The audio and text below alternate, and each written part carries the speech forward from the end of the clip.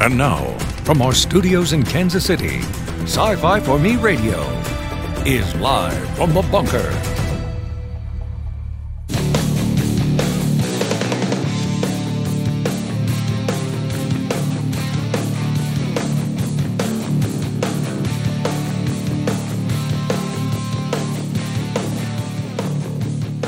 All right, a little rock and roll to wrap up our week here at the bunker. We are live from the bunker one last time this week for this show. Happy to have all of you here. Welcome and thank you for being here. My name is Jason Hutt. I'm the editor-in-chief here at Sci-Fi for Me, which means that I'm responsible for everything that goes wrong. I can only blame the gremlins just so much, right? If you want to be a part of the program, the chat's open, the comments are open. We are broadcasting live to YouTube, Facebook, and Odyssey. I see Cam1138 and I see Mazerus, both of you in the chat. Welcome. Good to have you here.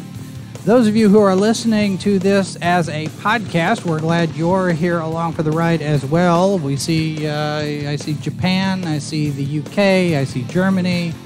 Happy to have all of you along with us. And if you are looking for a podcast platform so you can hear us, we're on just about all of them, a lot of them. So there is that option as well. You can also send us an email, livefromthebunker at sci-fi4me.com. Join us on all of the socials. Sign up for our newsletter. I mean, there's all sorts of ways that you can get in touch with us. I probably have done too much of that because that's how it is.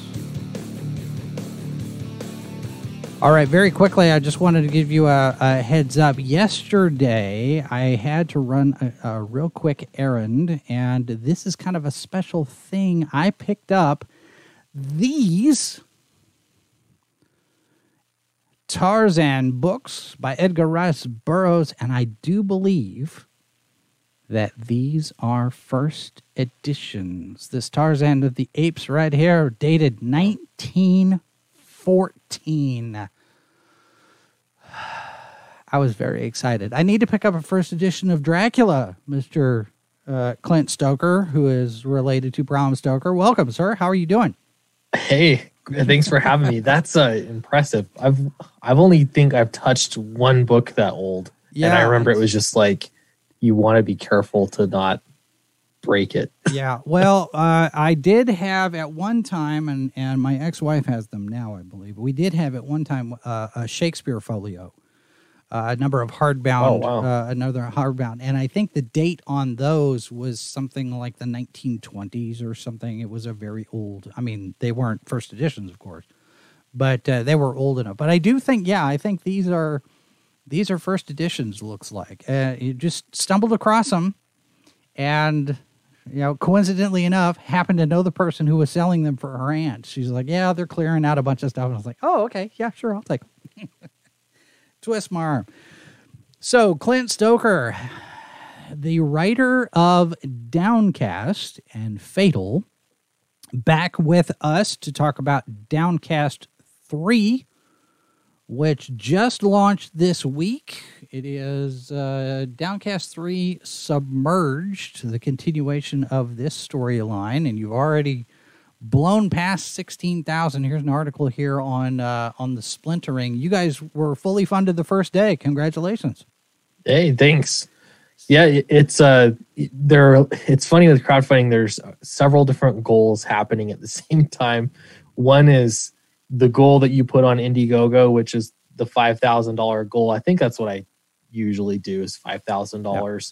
You have your actual goal, what you want to hit on the first day, because it is sort of a good projection of how you'll do for the rest of the campaign. And we passed my goal for that as well by $2,000. So that was fantastic. So now it's just up to me to keep working and getting the word out. And hopefully that end goal will do as well or surpass our expectations.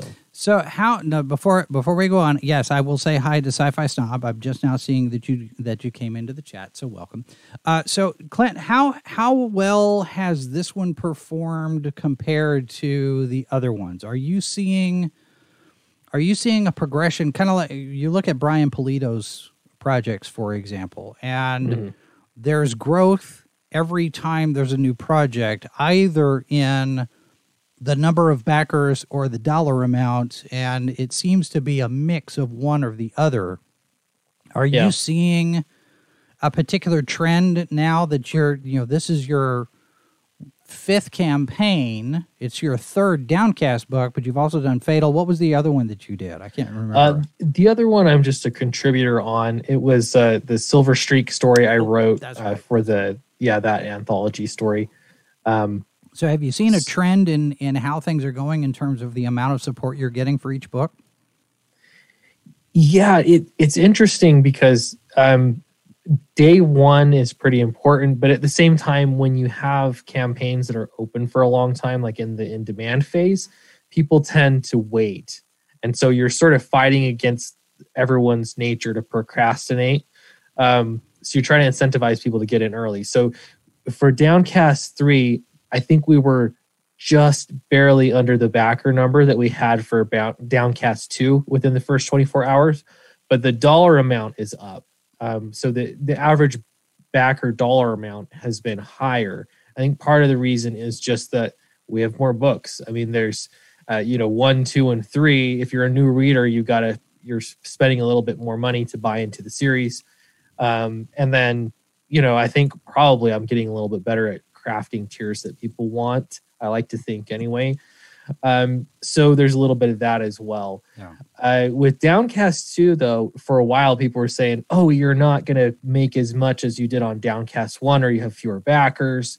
But the way that everything panned out, Downcast 2 actually exceeded the backer number and the dollar amount of Downcast 1. So with Downcast 3 now being completely finished, what I'm hoping to do is encourage people to back sooner rather than later, because they'll get the book a heck of a lot sooner.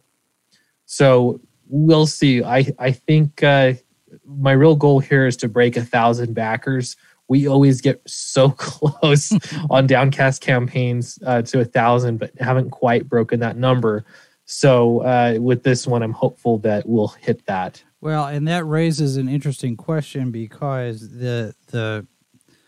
the critics of the indie crowd scene, the indie crowdfunding scene, especially those who are anti-Comicsgate, quote unquote, they look at this. I mean, 1,000 backers or 1,500 backers or whatever. That's in the grand scheme of things, in terms of comics in general, that's not a high number. I mean, you're making enough money that you're able to sustain all of this. Mm-hmm. But has there been conversations among the creators? Because I know you're in contact with a number of different people. You guys are talking back and forth, Eric and Vaughn and that group, and Peter Smeddy and such.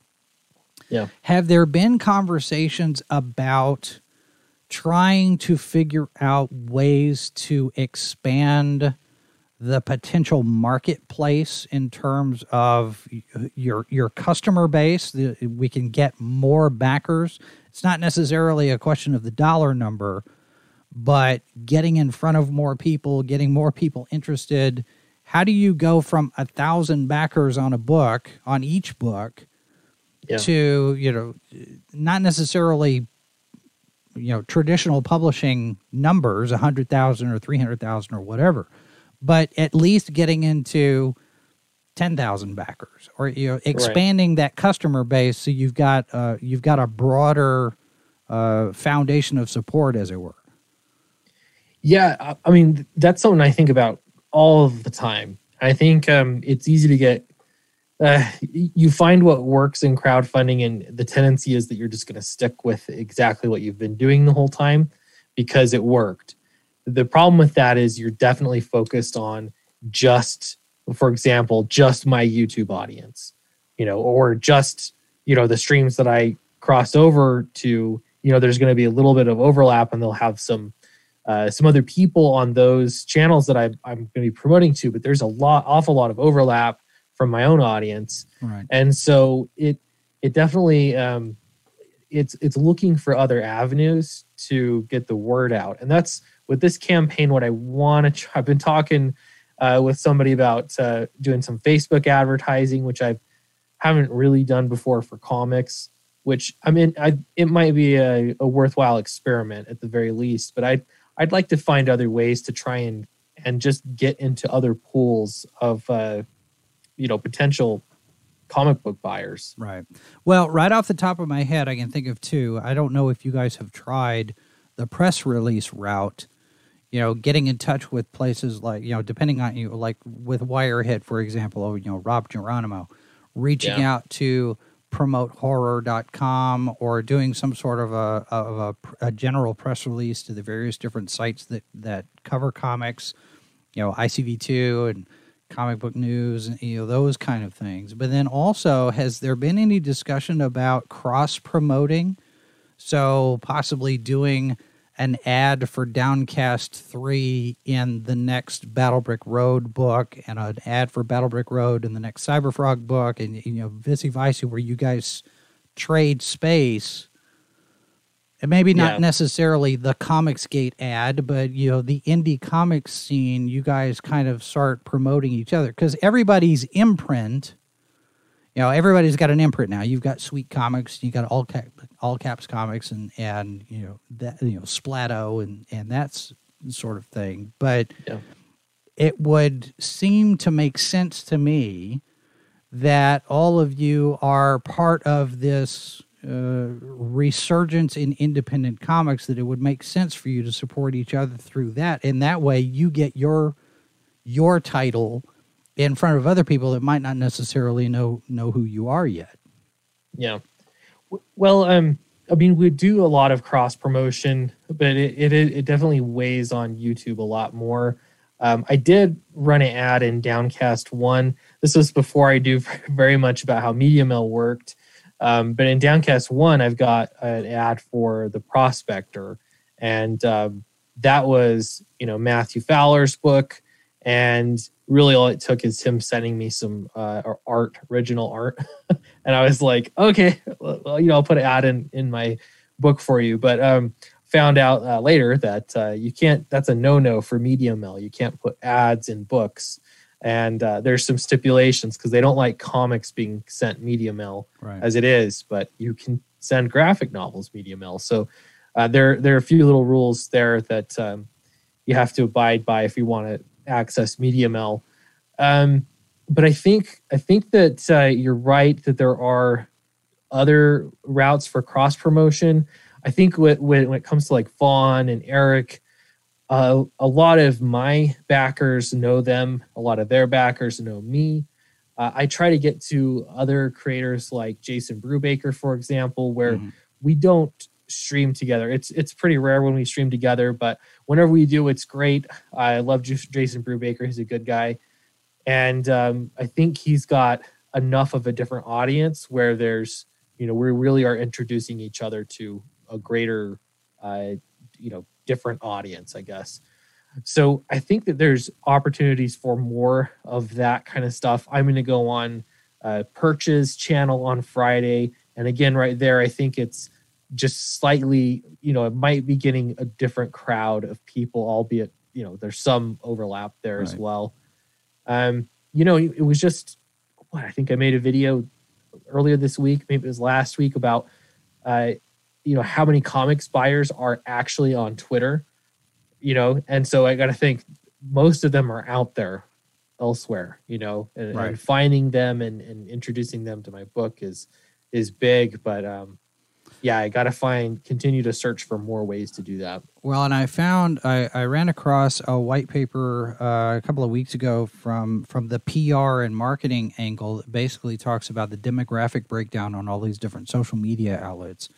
And it seems like the broadest audience in terms of age and ethnicity and gender and all of that seems to be YouTube and Facebook.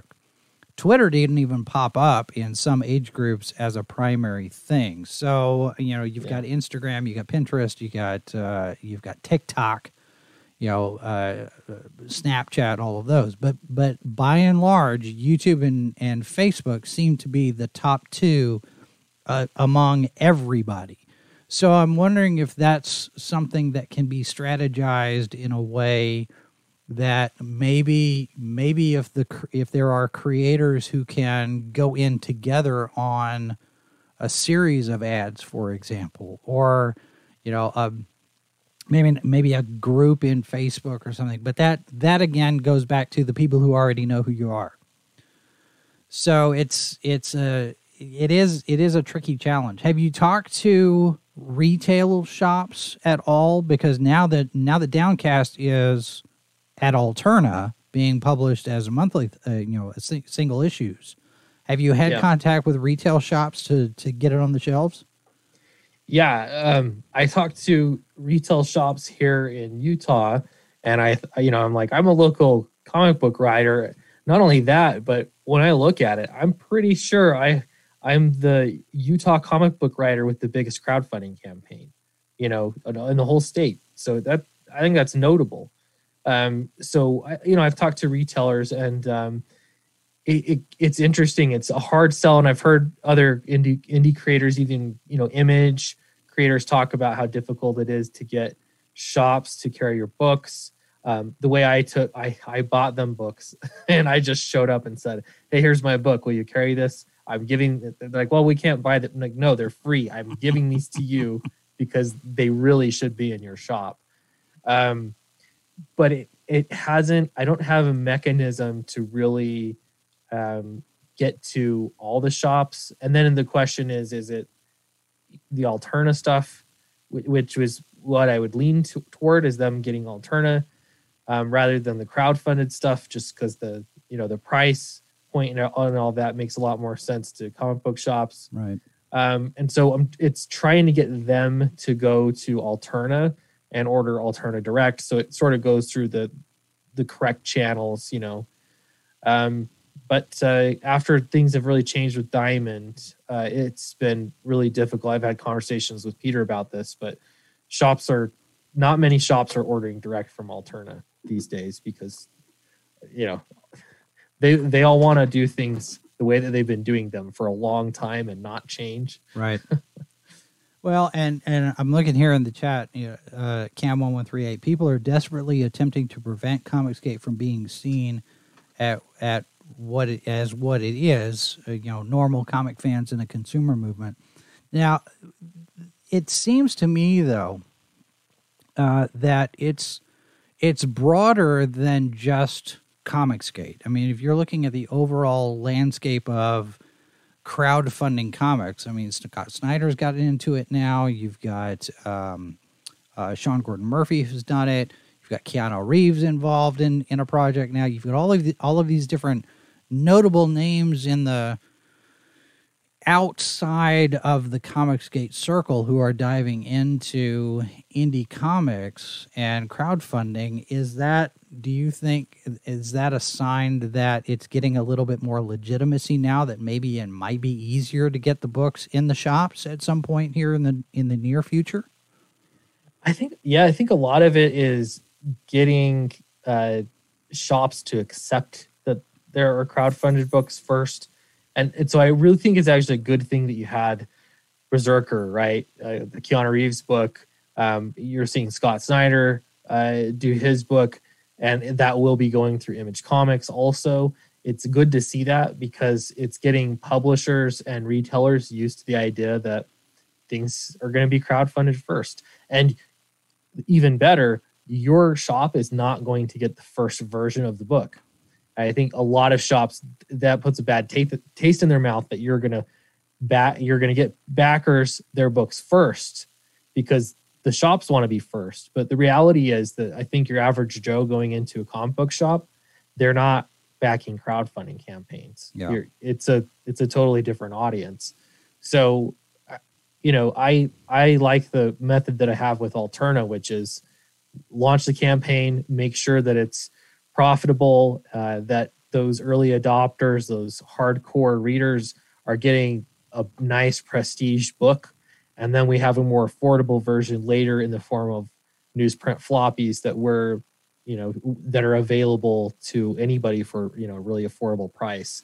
Well, and so I like that. The piece that's, that you're always chasing is just, let's get this in front of as many readers as we can. Right. And Sci-Fi Snob makes a good point. He says retail might be the way to get the most eyes on people who are likely to buy comics just in general, but maybe not necessarily those who are going to be backing crowdfunded books. Because in the overall scheme of things, how many people are even aware that that crowdfunding is a thing? I mean, you have people that are doing the GoFundMes to help care for, medical expenses and rent and that sort of thing. But crowdfunding books, this is still kind of an esoteric thing, I would think. When you start to put together the campaign and you're looking at all of these perks and you're thinking, how much repeat business are you getting from people who have backed the books before? I mean, Snob says it's good that you've got issues 1 and 2 in this campaign. And I think other groups, other campaigns, other creators have done the same kind of thing. Well, you missed out, but here we've got it, we've got it in a bundle. You can get caught up. How much repeat backers are you seeing on average, do you think? There's a lot. That would be an interesting question to look through my analytics and really analyze, which I could do. Indiegogo has pretty good numbers.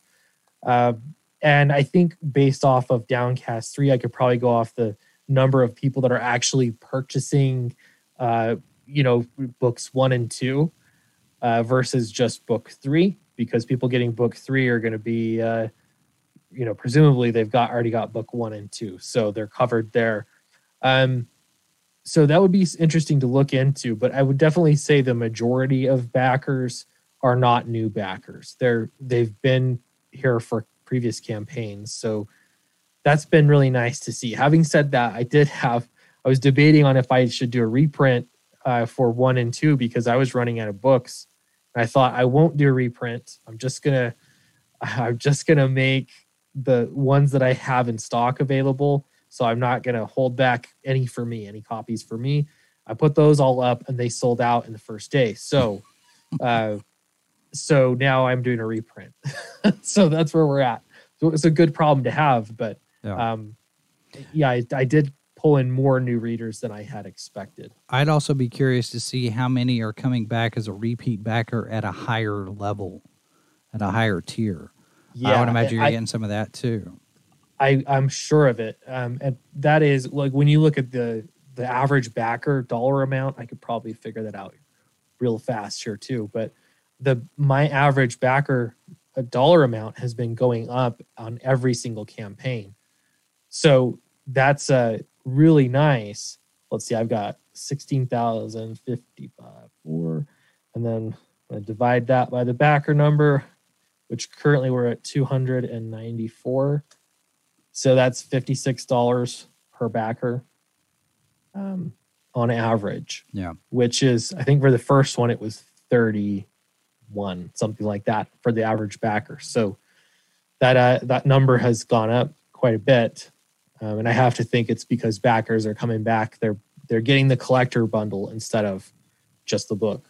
Well, have you had any feedback on the price for these? Has anybody been talking about, among the various different creators that you have conversations with, have there been any issues raised on the price of these books? I mean, Snob says, I'm willing to take a chance on a $5 book with good art than a $50 one. Are you getting any feedback that says, this looks good, but I don't know that I want to spend $30 for it. I don't know that I want to spend $50 for it. Is 25, 30 seems to be the optimal for this? I know it's a graphic novel. You've got 80 pages in this book. But how do you overcome that hurdle with some people? And Downcast is a $20 book. So there's that. it's interesting because the pricing is, when I announced the Alterna deal, I had some really interesting criticism for doing so, because some people are like, well, why would I back the book if I can just get the Alterna newsprint version for less? It costs less money. And I thought I might lose backers over that, right, but I haven't really. And if I have lost backers, it hasn't been noticeable. So I think the method that I have worked out here, if what you want to do is take a chance on a $1.99 comic book, you can do that with Downcast. Mm-hmm. You can back it, or you can buy it from Alterna. You can buy it on my website too, and I'll sell you a signed copy. So you can do that, but it's not the prestige format. And there's there's a level where collectors are sort of the engine. They're the ones that are really making this format work. The fact that they want a prestige version, they want you to make the best book, best print job you possibly can and make it signed with extras, all that kind of stuff. Mm-hmm.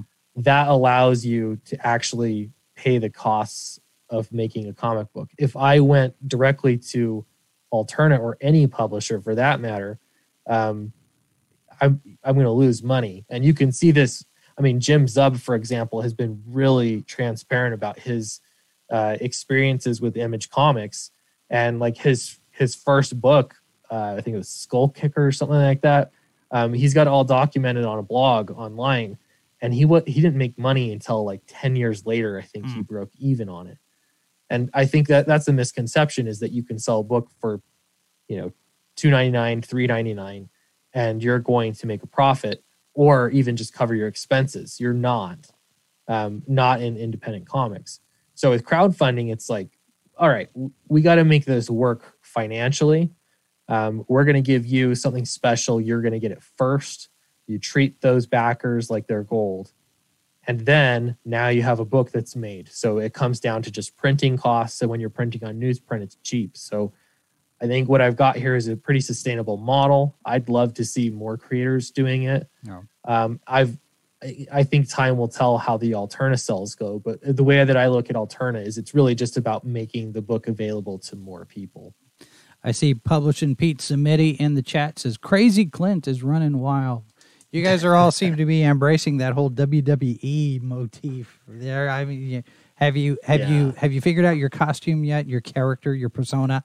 I didn't do a costume, but I should have. Now that I think about it, I did a short video for Peter. He asked all the Alterna creators to do one, and so I did one for him. He just posted it. I think it was maybe an hour ago on his YouTube channel. You have to watch that. I'm calling out Spencer Desmond in that video. Oh, that'll be fun.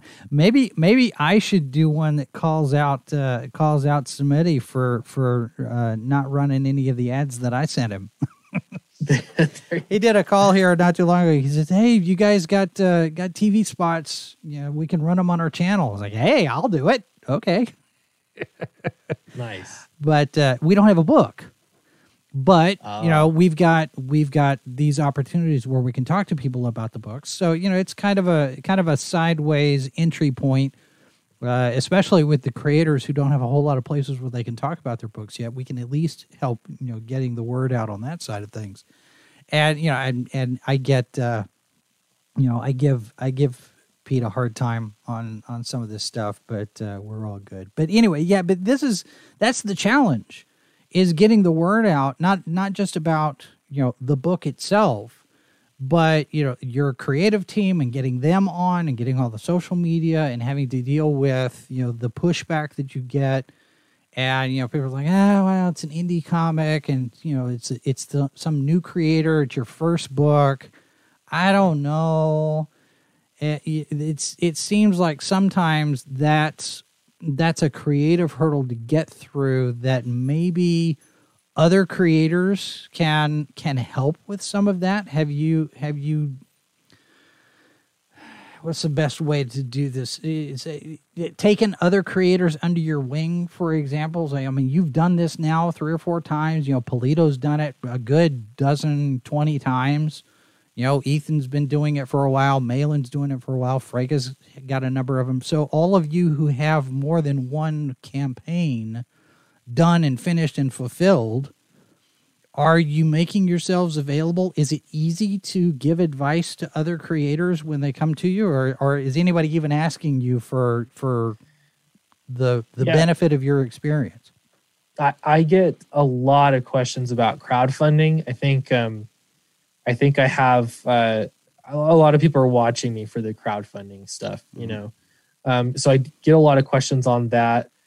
Most of the time it's emails, and I'll answer questions on emails. I have thought about doing Peter's going to love this, doing an open mic video where people can call in, kind of thing. And I'll give them my advice on their crowdfunding campaign or their plans for their crowdfunding campaign. Because I just get so many questions about it.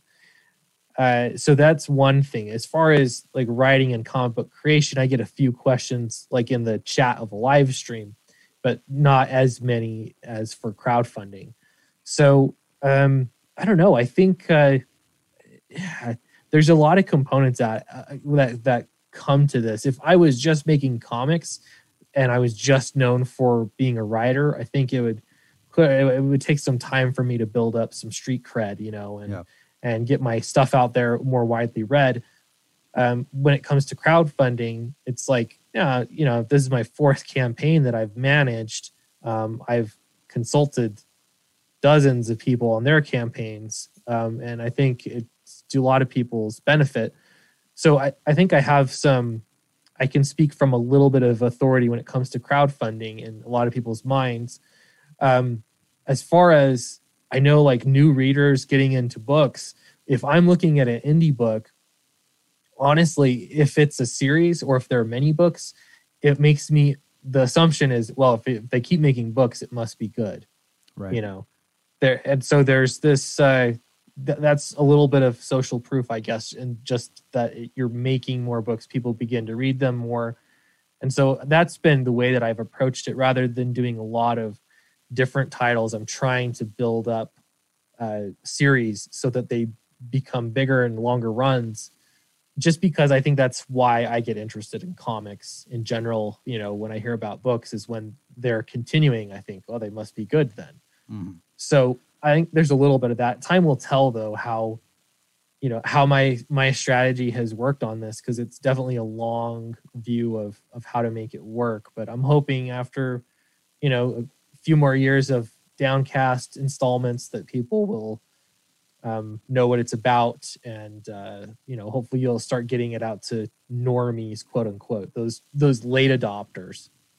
At what point does Sweet Comics start publishing stories from other creators? I know Ethan's taken on a couple of other titles, Richard Myers publishing some different things, and it seems like that's the next thing. You get to a certain point, you get big enough, and now you expand the brand, as it were. You expand the imprint, and it actually now becomes a publishing entity rather than just, it's just Clint making comics.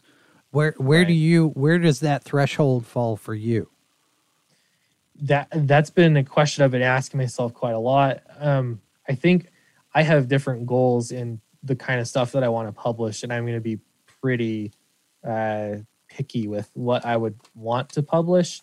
I'm open to the idea of other creators working or publishing other creators' stuff, but even then, it's like I want it all to be connected to my franchise. So, for example, if I wanted to do, for Downcast, we've got a new character, the Monstro, who I think people are really going to like, and I'd love to do a miniseries of the Monstro. I'm open to the idea of, if people like that character, we can continue it. I could, in theory, hire a creative team to work on that. So it's still part of the Downcast universe. It's still, just naturally growing, from my creative efforts, but it's still the same story. So it's more content for readers that have already bought into the story to access, and it'll make for a richer world. I think that's the way I would handle it if I do. It is pretty tough for me to justify hiring a writer when I'm a writer. Right. But at the same time, I see some value in bringing up other talent and giving people a shot. I know I would have killed for that earlier on when I was trying to get work writing. Right. Well, and the mentoring and the advising from different people as far as, giving people a shot for their first chance, doing maybe like some of the other publishers have done. You get a backup story, you get 6 pages, you get 8 pages or something. And then you've got Eric Weathers, who's doing the letters on yours. He does letters on a number of books. I mean, he's just all over the place, slinging his splorts or whatever it is that he's got. But he's doing a site where he's doing the tutorials. He's teaching people how to do lettering because he can only do so much at any given time. Does it make sense then? Maybe to put together a central repository of advice and best practices and tutorials that are open to anybody that wants to crowdfund an indie comic, not just a Comicsgate thing. I know you've got Comicsgate.org over there that's doing their thing, but having this central hub. Because I know Malin's been doing a lot on the distribution and fulfillment side of things. He's been working on some things there. And you've got Eric doing his lettering site. And it seems to be people are starting to specialize a little bit in various different aspects of this. Does it make sense to have all of that information and experience consolidated into one place that's accessible to everybody? I mean, it still gets, people still don't find it, or there has to be a way for people to find it, I suppose. If you're looking for it, I think you can find it pretty well. I know Rob Arnold put together it's a document, and it has all the numbers, all of very specific advice that you tend to hear over and over again from successful creators. Mm-hmm. And so that he's got a good resource. I've made a number of videos on how to crowdfund. Something I thought about doing is making a course. So it's sort of a I've got a video for each section of the course and go from everything to putting your budget together all the way through your campaign to fulfillment and get very specific with every little detail. I've got a brother-in-law who keeps telling me, you need to do it, make a course and charge people, to get into it. But I've been so open with the information. The problem is, you have to suss through all my videos to get to all that information. I haven't made it super digestible for people. But I'm wondering if something like this might be worth having at some place like the Kubert School, for example, because you've got people that are just getting into drawing for comics, illustrating. And I'm sure that there are a number of them who would like to create their own rather than, in addition to or other than doing something like a Superman or Spider-Man or something like that. It would almost seem to make sense, not just to have this available as like this online course, but maybe have some sort of a curriculum, a class that you could make available to some of these schools that are teaching in the comics world. Or is that too far outside the realm of possibility, do you think? I mean, it's possible. I don't I'm not necessarily seeking out to try and give people advice how do I word this? I don't really want to train my competition too much, if that makes sense. At the same time, if anybody asks me or if they're watching my videos, I'm really, really free with advice, and I don't hold back. I'll let people know everything. Yeah. But I haven't put an effort into making a more formalized version of that.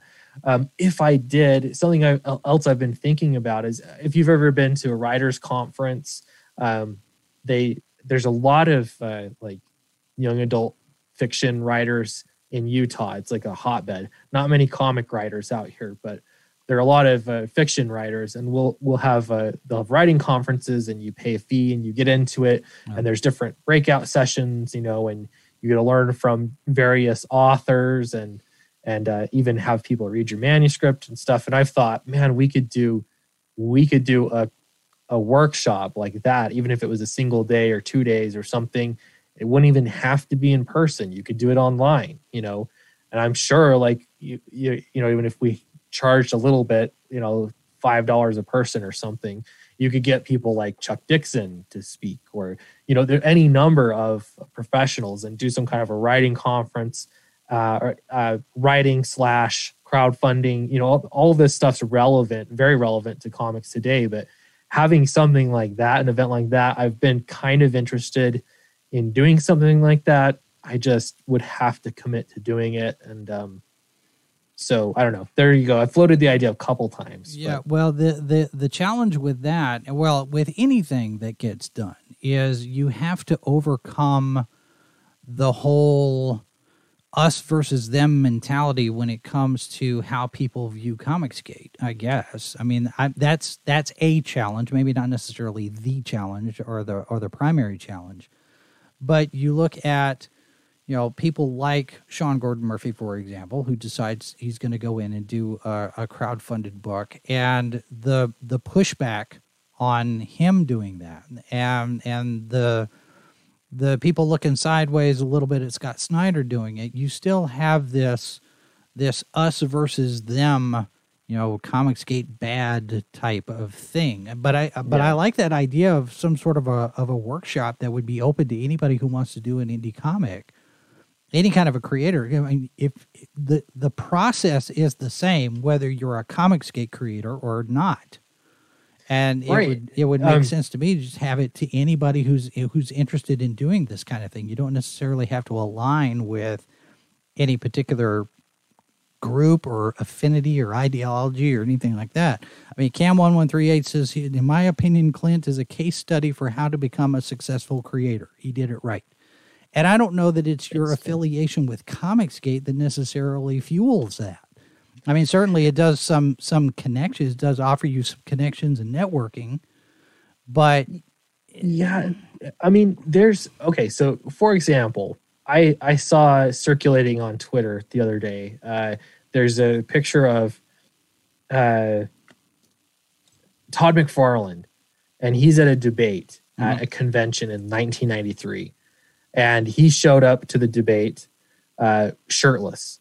He's dressed up like he's going to be a boxer, like he's going into the boxer ring. It's very showboating. And at that time with image creators, they were sort of the outcasts, or, whether they did it to themselves or, whatever, they were really shaking things up, and they were being, the young guys that were sort of messing with the status quo, basically. That's how I view it. Today, Todd McFarlane is revered by the whole industry, Right. So I think with Comicsgate, there's a little bit of that showmanship. There's a little bit of the messing with the status quo. We don't care, your orthodoxy, how things work right now. It's not the correct way for it to work. We're going to fight against that, I really think that the Comicsgate, not Comicsgate thing isn't even going to matter, because at the end of the day, if you want to make comics, you can't deny that Comicsgate is doing something amazing, and as far as crowdfunding. And the more creators like Sean Gordon Murphy or others that are not Comicsgate, they're doing the same thing. Essentially, they're copying the format, the methodology.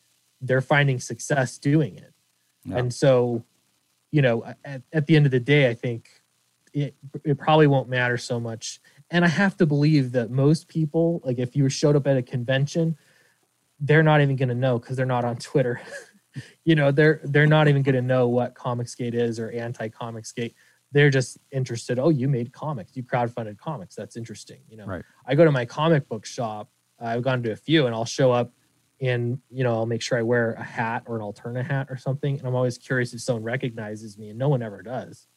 But they're all there for comics. So it makes me wonder if at some point the labels fall away and it's just, I'm an indie comics creator. And it doesn't matter that there's any particular affiliation. Because I know there are some people who are, Comicsgate only. We're only going to support Comicsgate books. And to me, that that seems a little bit tribal and maybe counterproductive in the long run. I'm not in it, so I don't know all of the back and forth and the discussions about how people are approaching the gatekeeping aspects of it. But it would seem to be a little bit counterproductive in the long run in terms of, adding legitimacy to anybody who wants to crowdfund a book. Yeah, and I think that it was true a while ago that there were some that really tried to make it a gatekeeping thing, and it was you test how loyal you were or whatever in public, that kind of stuff. I think I don't really see that much now. I mean, I'm Comicsgate. That's mainly has to do with just my opinions. Yeah. And as far as I'm concerned, I don't know. I don't really see value in the proclamation. I'm Comicsgate. To me, I see the value in, okay, how do you treat fans? We want professionals to act professional. We want stories to be respected and not be platforms for political propaganda. That's the message. All right, I'm on board with that. And so, if I don't know, I think it can sometimes, or it was more tribalistic to some, where none of that stuff really mattered. It was just more of a label thing.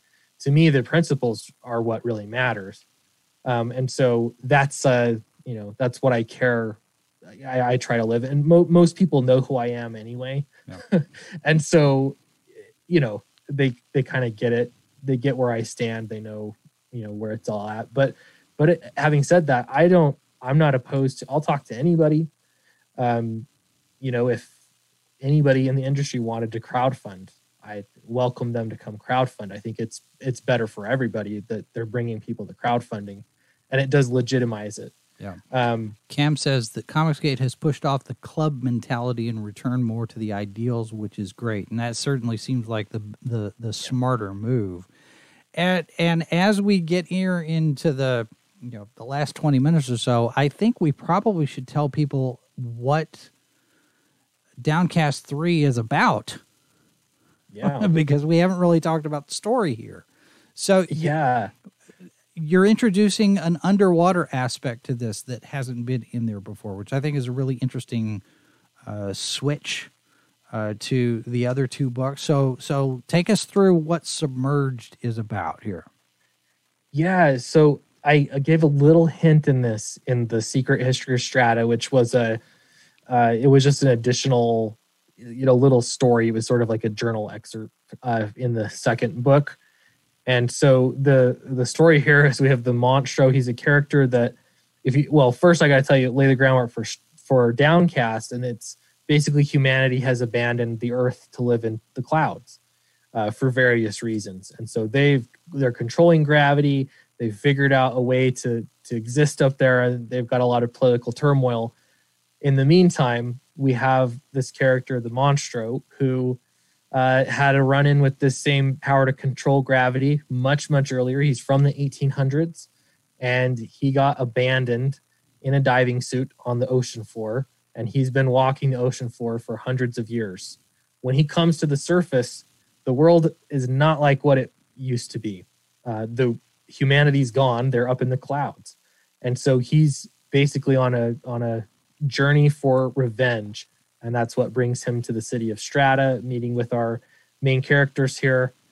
And I don't want to give away too much, but it's a really fun story. This is, I think, for both Nacho and I, this is us stepping up and becoming more and more professional with our craft. It's really felt really good creating this with him. The process just seems seamless, and I think people are going to love the story, especially if you like Downcast 1 and 2. I think this direction of this new story arc is going to be really fun for people. And if you're new, I think it's just promising to know that we're making a pretty epic story here. Now, I saw your stream yesterday with Nacho. That's Ignacio Lazaro. And he was talking about some of his influences, but you also mentioned he's not the original artist that you had lined up for this. You found Nacho through DeviantArt and Tumblr, and you kept coming back to his art, but you'd already hired this guy. Yeah.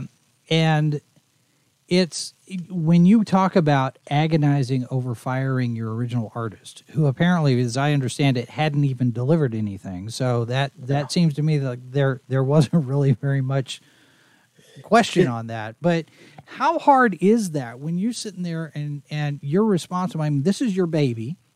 You want to make sure that you've got the best product that you can possibly put out there.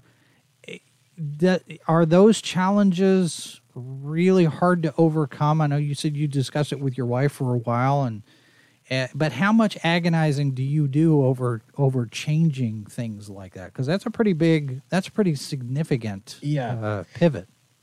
It's tough. It was hard that first time because I had already paid this guy some money, and I didn't know if any of this was even ever going to get made, Yeah. So I was selling things to be able to pay for the production of a comic book, or at least enough to launch it on Indiegogo. So that was agonizing in that I'm cutting my losses here, and I've paid this guy money that I'm not going to get back.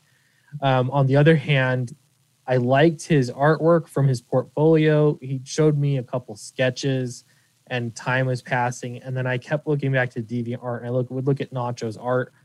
And his art I hadn't seen when I hired this other guy. So when I looked on DeviantArt and I saw his stuff, I just kept coming back to it. And this was, dozens and dozens of portfolios. I kept coming back to Nacho's because his style was unique.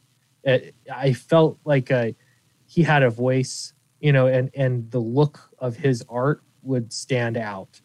And so, I loved it. So I just figured, well, we'll fire this guy. Making the decision's always hard. There've been a few times when I've had to fire people, little things, big things. But I'll tell you, I feel a big responsibility, especially to like someone like Nacho, Charlie, because these guys, they put a lot of time into making these books. And, we were talking with Nacho on the live stream yesterday, and he's talking about how he does it full time, and 2020 was a rough year economically for comics everywhere, but including Argentina, where he lives. And so it's a privilege to be able to keep him working, that he's working on this book. At the same time, it is pressure too, because it's like, I want to keep him working, Right. I want to make sure he gets paid. And so there's that pressure for sure. But man, as leading a creative team or being sort of the producer of a book, it definitely, I can see why you stick with the same creators over and over again, because you find what works. Eric is my letterer, and he'll probably always be my letterer. And that's because he does good work and gets it done. And then now I'm invested in making sure that he gets paid, So, all of this is important stuff. But I think to anybody out there considering it, I hear it all the time.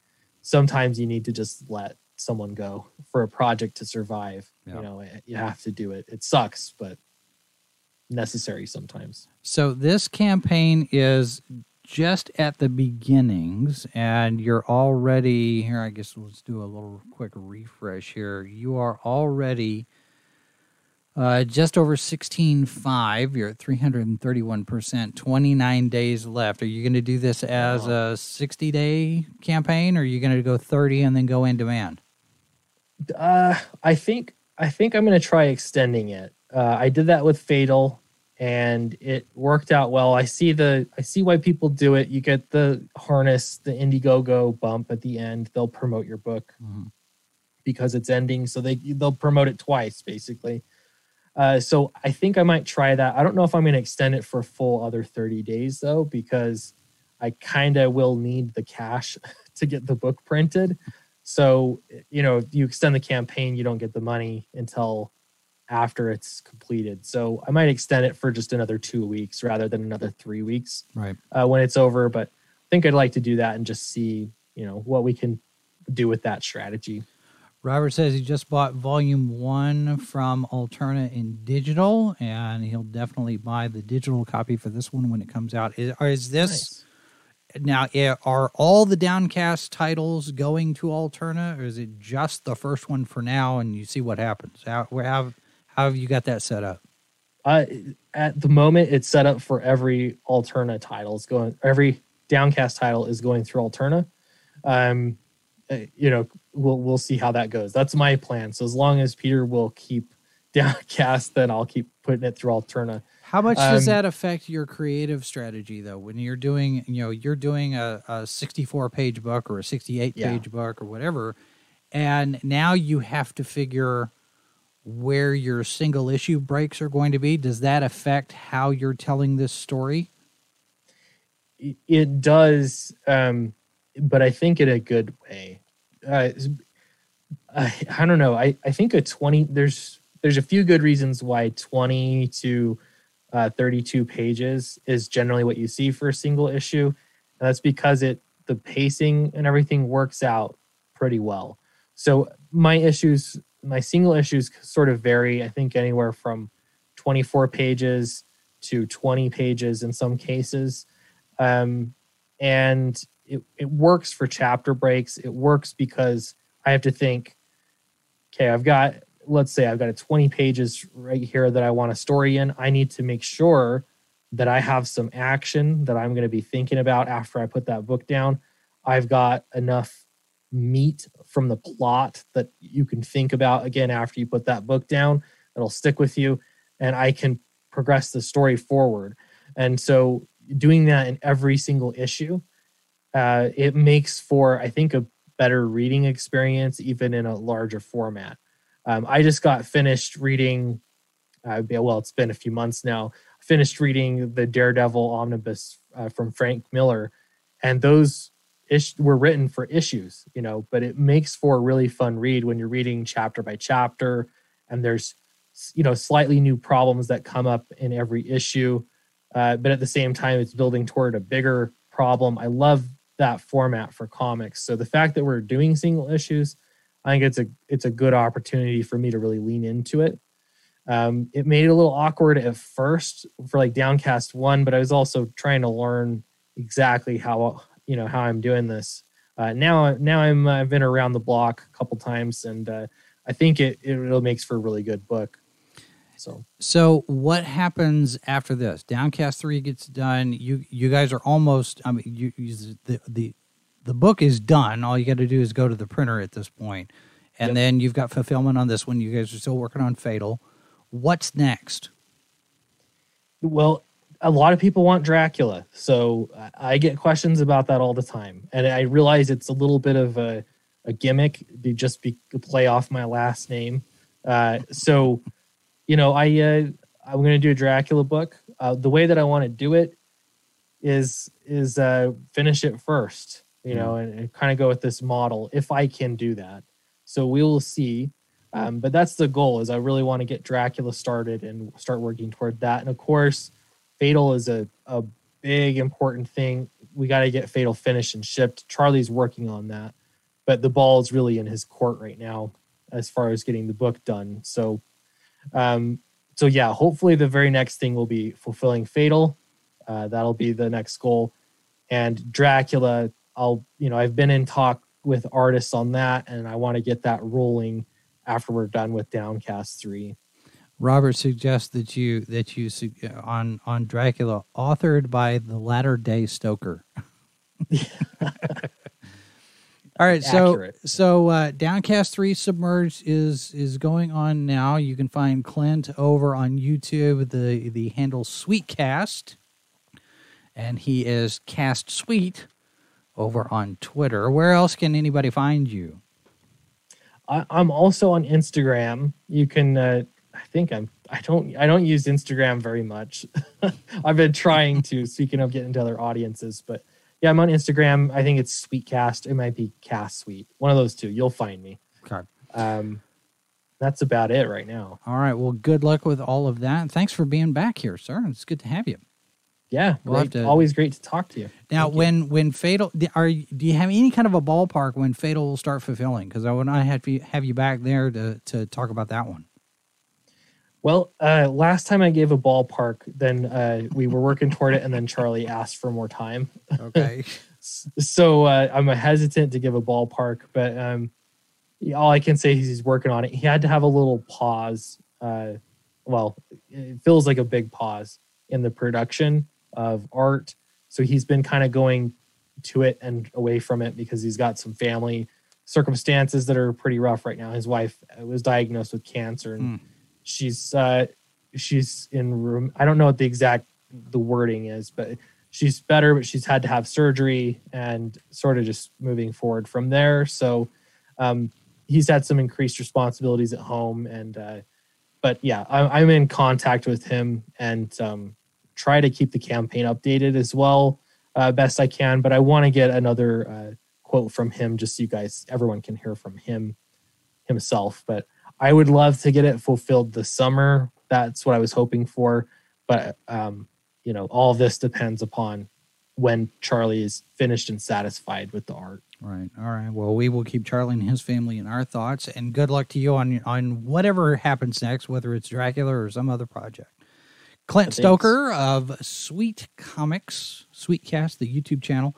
And do want to thank all of you for being here this week. No Rancor Pit tonight. We're still playing catch up on the week, but we will be here on Saturday for an all new Good Morning Multiverse at 11 a.m. Eastern, 10 Central. And I do think also we've got possibly a TARDIS sauce this week. I don't know. We got to check on that and make sure. So in the meantime, we do invite you to subscribe to the channel if you haven't yet. Share it with your friends. Inflict us on your enemies.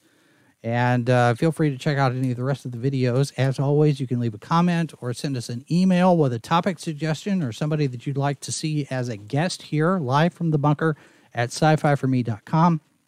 We will have an event update here in the next couple of days, either on a weeknight or we'll have it on Saturday morning with the latest schedule changes, our school closings list. We're working on that as well. So that's going to do it for us today. Thanks very much for being here, everyone. Remember, there are 4 lights. This has been a presentation of Sci-Fi for Me Radio. Copyright 2021 by Flaming Dog Media, LLC. All rights reserved. No portion of this program may be retransmitted without the express written consent of Flaming Dog Media.